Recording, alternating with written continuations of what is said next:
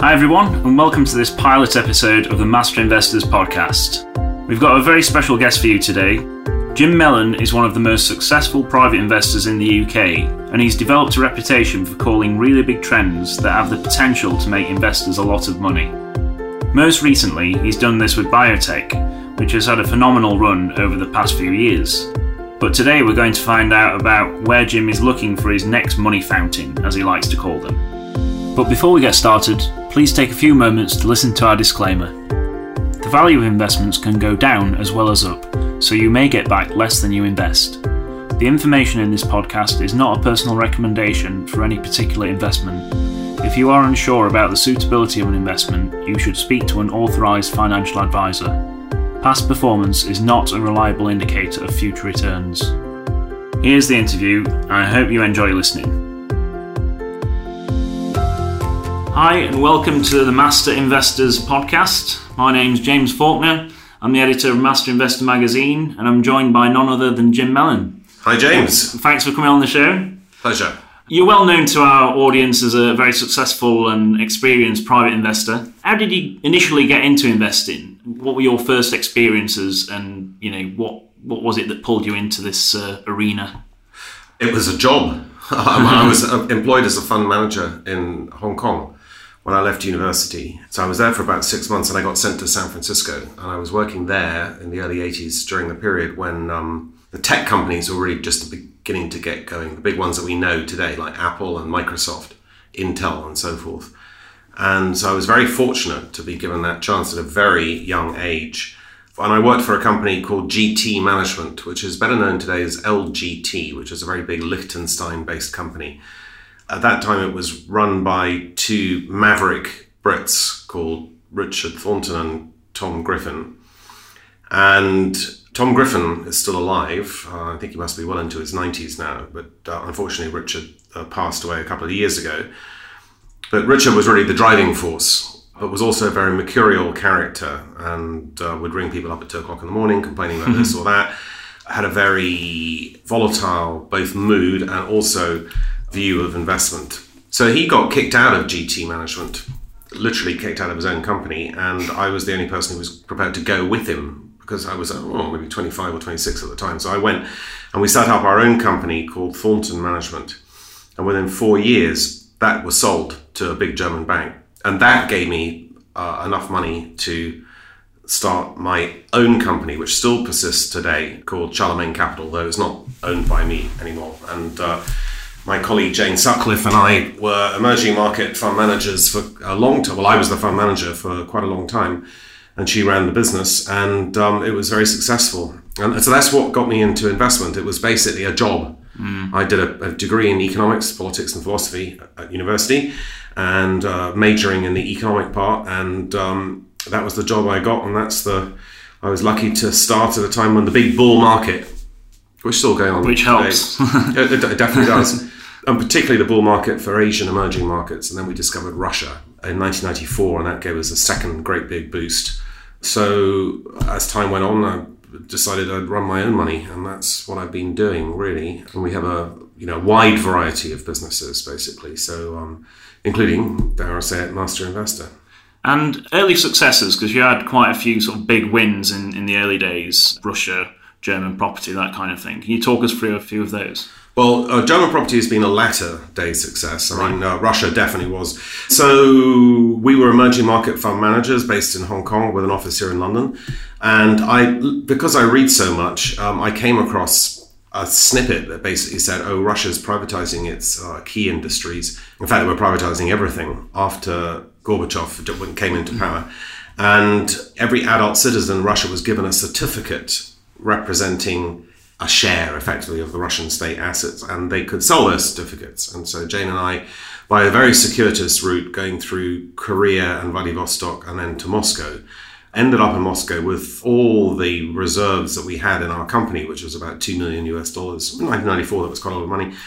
And spent all of that on buying these certificates at a vegetable market in the middle of Moscow, buying them from old ladies, typically old ladies who came from the countryside, who wanted to get, on average, about $25 per certificate. And then we gave those certificates to what was then called Credit Suisse, and we identified stocks that we wanted to bid on, and we went for some stocks that did very, very well, oil and gas stocks in particular. But we also got some that we still have to this day and are totally unsaleable.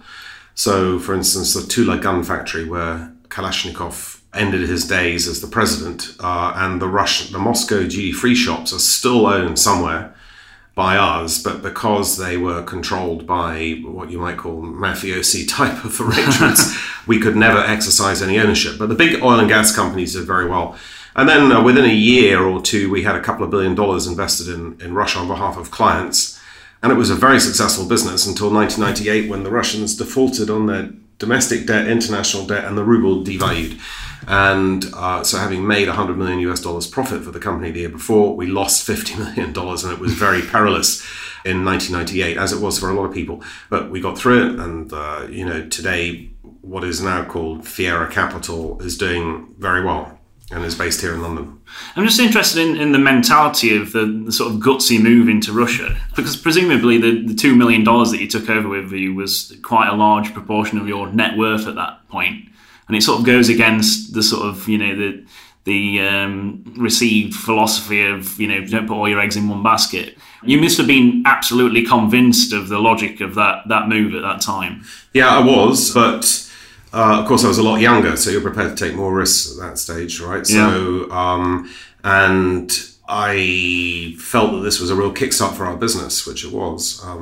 So just to put it in perspective, we put in $2 million, and within a few weeks it was worth 17 or 18 million, I think. And we sold that, and that formed the basis of our fund management business in Russia. But, I've never been frightened to take risks, and some of them obviously go badly wrong, but some go right. And normally the ones that go right outweigh the ones that go wrong. And so you mentioned German property. Well, 13 years ago, we invested in German property. I put what was then a large part of my money into German property, and we have just sold a third of our portfolio, where we have no debt now. We had borrowed 200 million euros, so we have no debt now, for a very large gain. Because I saw that Germany is a stable country. The price that we were paying was below the replacement cost of just the building, forget about the land value. And vacancy rates were 25%, which meant that vacancy rate could go down. Rental yields were over 10%. And although we weren't familiar with the landscape and it took some time to get to grips with it, it's been, in terms of dollar amounts, absolutely my best investment. And but now yields are less than 2%. And, there's talk of nationalizing some of the rental properties in Berlin in particular. And everything's just too good to be true. I thought, well, now's the time to take some money off the table, which is what we've just done. Mm. And you talk about these money fountains, as you call them. Yeah. That's kind of like your signature approach to investing, isn't it? What do we mean by a money fountain? Well, they're not. They're very difficult to find, and I can't say I've got any particular one. Well, it's not true. I've got a couple in mind at the moment, but basically, it's something where you develop your own personal knowledge of a space. Let's give an example, biotech as an example. And you really get to know the space well, and maybe even a subsector of that space. And you feel confident in the people who are running the companies that you want to invest in.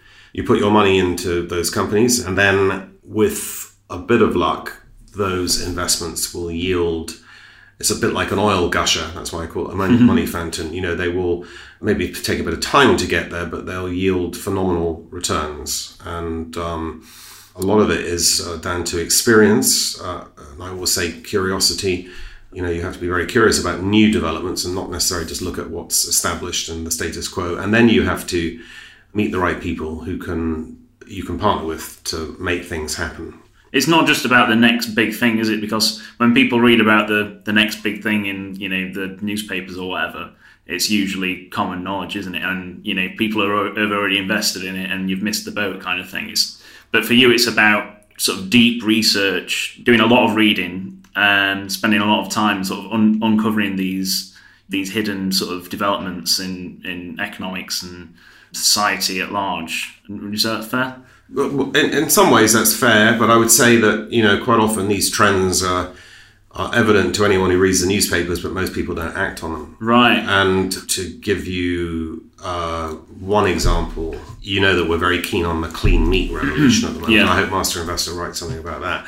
This has been around for a while. It was back in 6 or 7 years ago that the first clean meat burger, i.e. lab-grown burger, so meat that's not grown in the traditional way, but is grown in a vat, effectively, was served here in London. It cost about $250,000 for a burger. So that's been around for a while, but it's only now that people are beginning to wake up that this is a real revolution. At the same time as the environmental impact of farming animals is becoming evident, and it's very, very bad for the environment. There isn't enough protein to go around because of the demands of the Chinese and Indian populations as they get richer. And you've got issues with antibiotic use in animal husbandry, and you've got the horrible conditions in which they're kept. The confluence today is that, we are going to be able to grow lab meat, and that will include fish, it will include chicken, it will include pork, beef, etc., without all the adverse effects that I just mentioned earlier on. And there is some money flowing into that. One of the companies is going public now with a valuation of over $1 billion, and we want to be part of that. But as yet, there is nothing that's listed in that area, even though it's been around for a while. So for the private investor, the guy in the street, it's not an area easily accessible at the moment. Well, we're trying to make it accessible. Right. I think we've announced, it's public information, that Port Erin Biotech is going to become a vehicle for clean meat. It's called Agronomics, and my colleague Anthony Chow will be running that. So I'm investing in that myself, and on the same terms as all other investors, and I have very high hopes for that. But that's an example of where it's evident that something's happening. You can put the pieces together, but it just takes time for people to mobilize their thoughts and the fund managers to get a grip on what's going on. And so that opportunity can sometimes be a few years. So you don't need to just jump on everything that you think is an amazing idea straight away. You can wait. So that's actually quite encouraging then, isn't it, from a private investor point of view? Because, if you can see these trends sort of developing in front of you, and you don't necessarily have to be right in there at the beginning to benefit from it. That's absolutely right. I mean, cannabis would be another good example. Yeah. Cannabis has been around since forever, all right?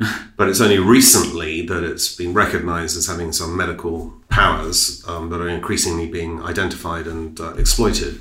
Those medical powers have formed the basis now of companies that investors can invest in. And while I would have thought the cannabis boom would be well and truly over, it carries on. And one of the reasons is that the big tobacco companies are imperiled, and the alcohol companies have also got problems, and cannabis may be the new holy grail for them. So they're buying up these cannabis related companies, and so the thing may have legs. It may have further to go. In fact, it will have further to go, I think. So, and that's highly accessible to individuals through ETFs or through the companies that are traded, particularly in Canada, but now some are being listed in the UK. So it's a trend that's been going on for a while. You might have said the same thing about the internet. The year 1998, it was all over because the internet had been discovered. There were lots of companies being created around the internet, and it was only available to institutional investors. Well, it's not the case. If you'd invested in Google, even Microsoft, which is a big internet beneficiary, you'd have done unbelievably well. Amazon's another example of that. So, Amazon, I remember having a bet with someone who told me that he never thought that the market capitalization of Amazon would go over $5 billion. Why is it now about $1 trillion? Well, it was. I think it's come off a bit. But just catch a wave, hold on to the good companies, and then the money fountains will flow. And so you don't have to be the first person to identify a trend. You just have to just know your stuff and invest carefully. Is there a risk with these money fountains, as we call them? Looking back at the internet, for example, the people who got in early there did very well, but then we had a bubble and things didn't turn out too well for the people who got in quite late. Are there any areas at the moment where we could be in that situation? I'm thinking particularly about biotech, because biotech's done really well over the past few years. That's been an area what you've been quite big on. It's true that some sectors of biotech have done particularly well, but I wouldn't say that biotech overall is overpriced by any means. I mean, the big pharma companies and biotech companies in the US and the UK are selling at between 10 and 15 times earnings. Some of them got dividend yields, well-developed businesses. What we're seeing there, however, is pressure on their pricing, particularly from the US government. And for different reasons, there may be individual biotech stocks that are sells, and there may be some that are buys. But I wouldn't say the sector as a whole has outrun its use, because obviously the world is aging. I mean, 20 years ago, the average age of the British population was around 27, and today it's around 37. That just gives an example of how it's rapidly aging. And that is replicated more or less everywhere around the world. So the capacity of the biotech industry has hardly been exploited yet. It's going to be very, very big. It already is big, but it will be much, much bigger. And the ability of the industry to cure diseases such as cancer or hepatitis C, osteoarthritis, and all these sort of diseases of aging is getting much, much better. And such that cancer, for instance, I think will be a curable or chronic condition within 10 years. So, it has infinite possibilities. In terms of where there might be a bubble emerging, I talked at the Master Investor Show about the mobility revolution. So the Ubers, the Lyfts, the Lime, the Bird, the electric vehicles. Tesla is another example of that. And I think that area is one where there are relatively low barriers to entry, apart from capital, and where the businesses continue to make huge losses. I mean, look at Tesla, for instance, the other day. The capacity of some of those to go bankrupt is very high, and the valuations are far too high. Another one would be, I saw today that WeWork is planning to go public. The company that rents office space long term and then divides it up and sort of makes it trendy. That is basically just a puffed up version of IWG, what used to be called Regis here in the UK. And again, I think that represents a far too high evaluation on something that's a very obvious thing to do, very capital intensive, and probably going to lose money for years to come. And what about valuations in general? Because we're pretty much a decade into the bull market now. We must be due a bear market at some point. What are your thoughts on that at the moment? I think that we're very close to a big fall in markets. There's a lot of talk at the moment of melt-ups in markets. Like there's going to be some final flurry upwards and everyone's going to be hysterically going into stocks. Well, I think that that's unlikely, and that while valuations don't look ridiculously overstretched, they could be ridiculously overstretched if we have a recession. And the capacity for central banks and governments to avert recession by money printing and by all the things that they've done in the last 10 years gets less and less and less, because the potency of each of those measures reduces with every use of it. We have seen a massive expansion in central bank balance sheets. Some of them were looking like they were going to normalize to a certain extent, the Fed and the Bank of England, but they ran scared. And so once again, the printing presses are running. But I would say that investors should be very cautious over the next few months. There could be quite a big fall coming. Then they'll really run the printing presses hot, and maybe at that time you have another look and see if you want to participate. That's why I believe that it's important, and just put valuations in context, if earnings fall, then valuations become very expensive. Yeah. So there is a capacity for earnings to fall. A lot of the earnings growth in the United States in particular has come through stock buybacks, which have been financed by debt. And although people think that US companies are full of money, they're not. They're highly stretched. The junk bond market is extremely perilous, if you ask me. So we're not looking at 2008 or a crash like that, but we could be looking at a good 30 or 40% fall sometime this year. So just be careful.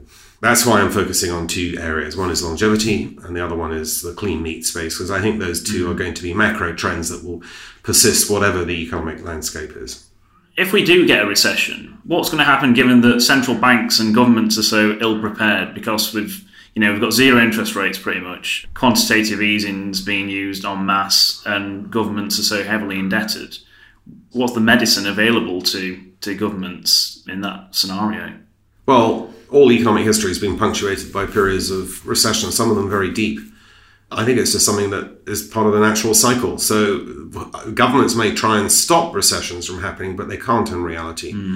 And we've actually had a recession, really, in the UK over the last 10 years, and indeed in the United States. And that recession has been in the form of a distribution of wealth that has become very unequal. So although the populists at the moment, and by them I mean the socialist populists in the United States and here in the UK, would advocate that we should just print as much money as doesn't cause inflation. And by the way, printing money always causes inflation eventually.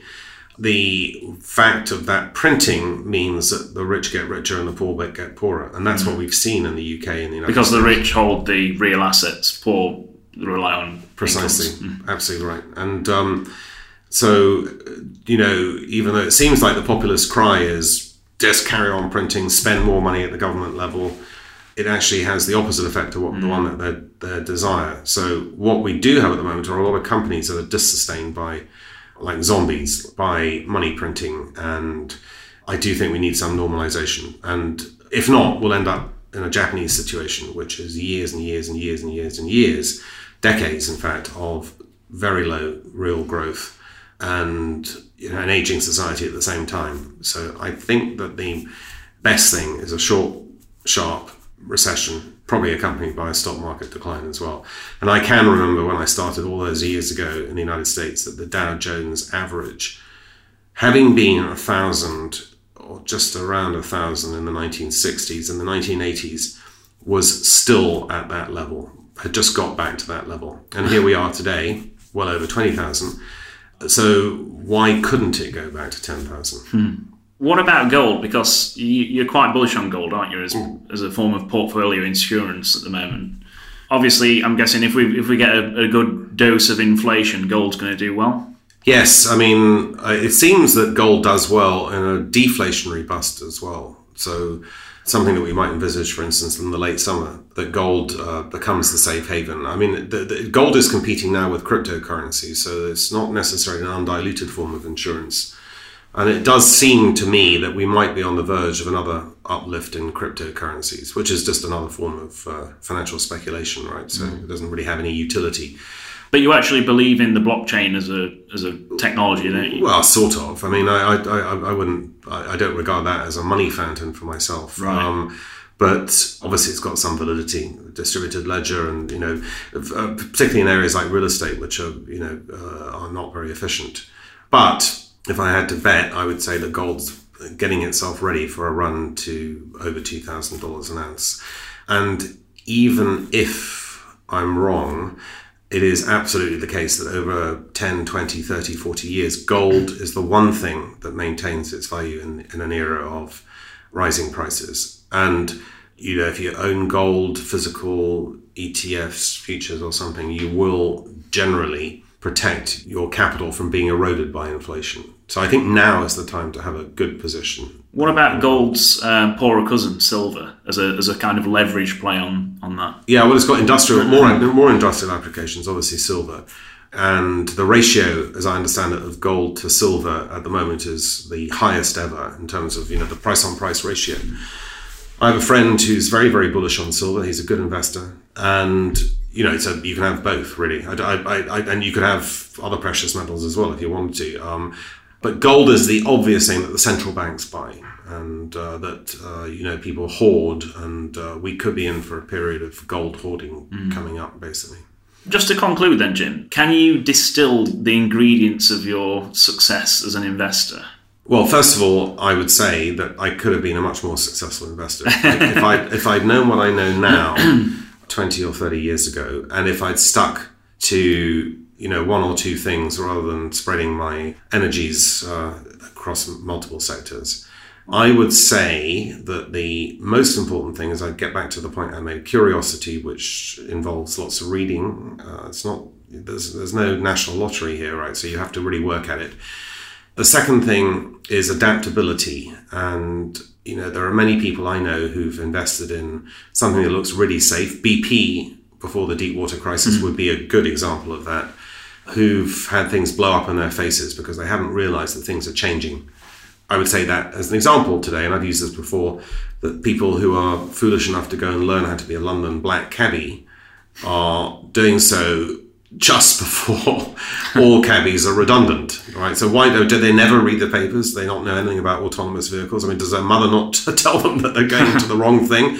So the advice there is invest in yourself before you invest in anything else. No, that's not really. I'd say my advice is just to be adaptable, to look at what's going on in the world. We live in a very fast-changing world, and just look at the implications of what technological change could mean. And it's all down to technology, really. By technology, I mean medical technology as well as just the tech that we're using, for instance, recording this program at the moment. And then the last thing is what I call application, which is that there is no easy lunch. You have to work at it. You have to build your network of contacts, people that you trust. I mentioned reading earlier on, but it's more than just that. It's also being well-versed in what a company's balance sheet is about, what to look for. Even the greatest investors, and I would say that Luke Johnson was in the past regarded as a great investor and an opinion maker here in the UK, can be undone by something that they haven't seen.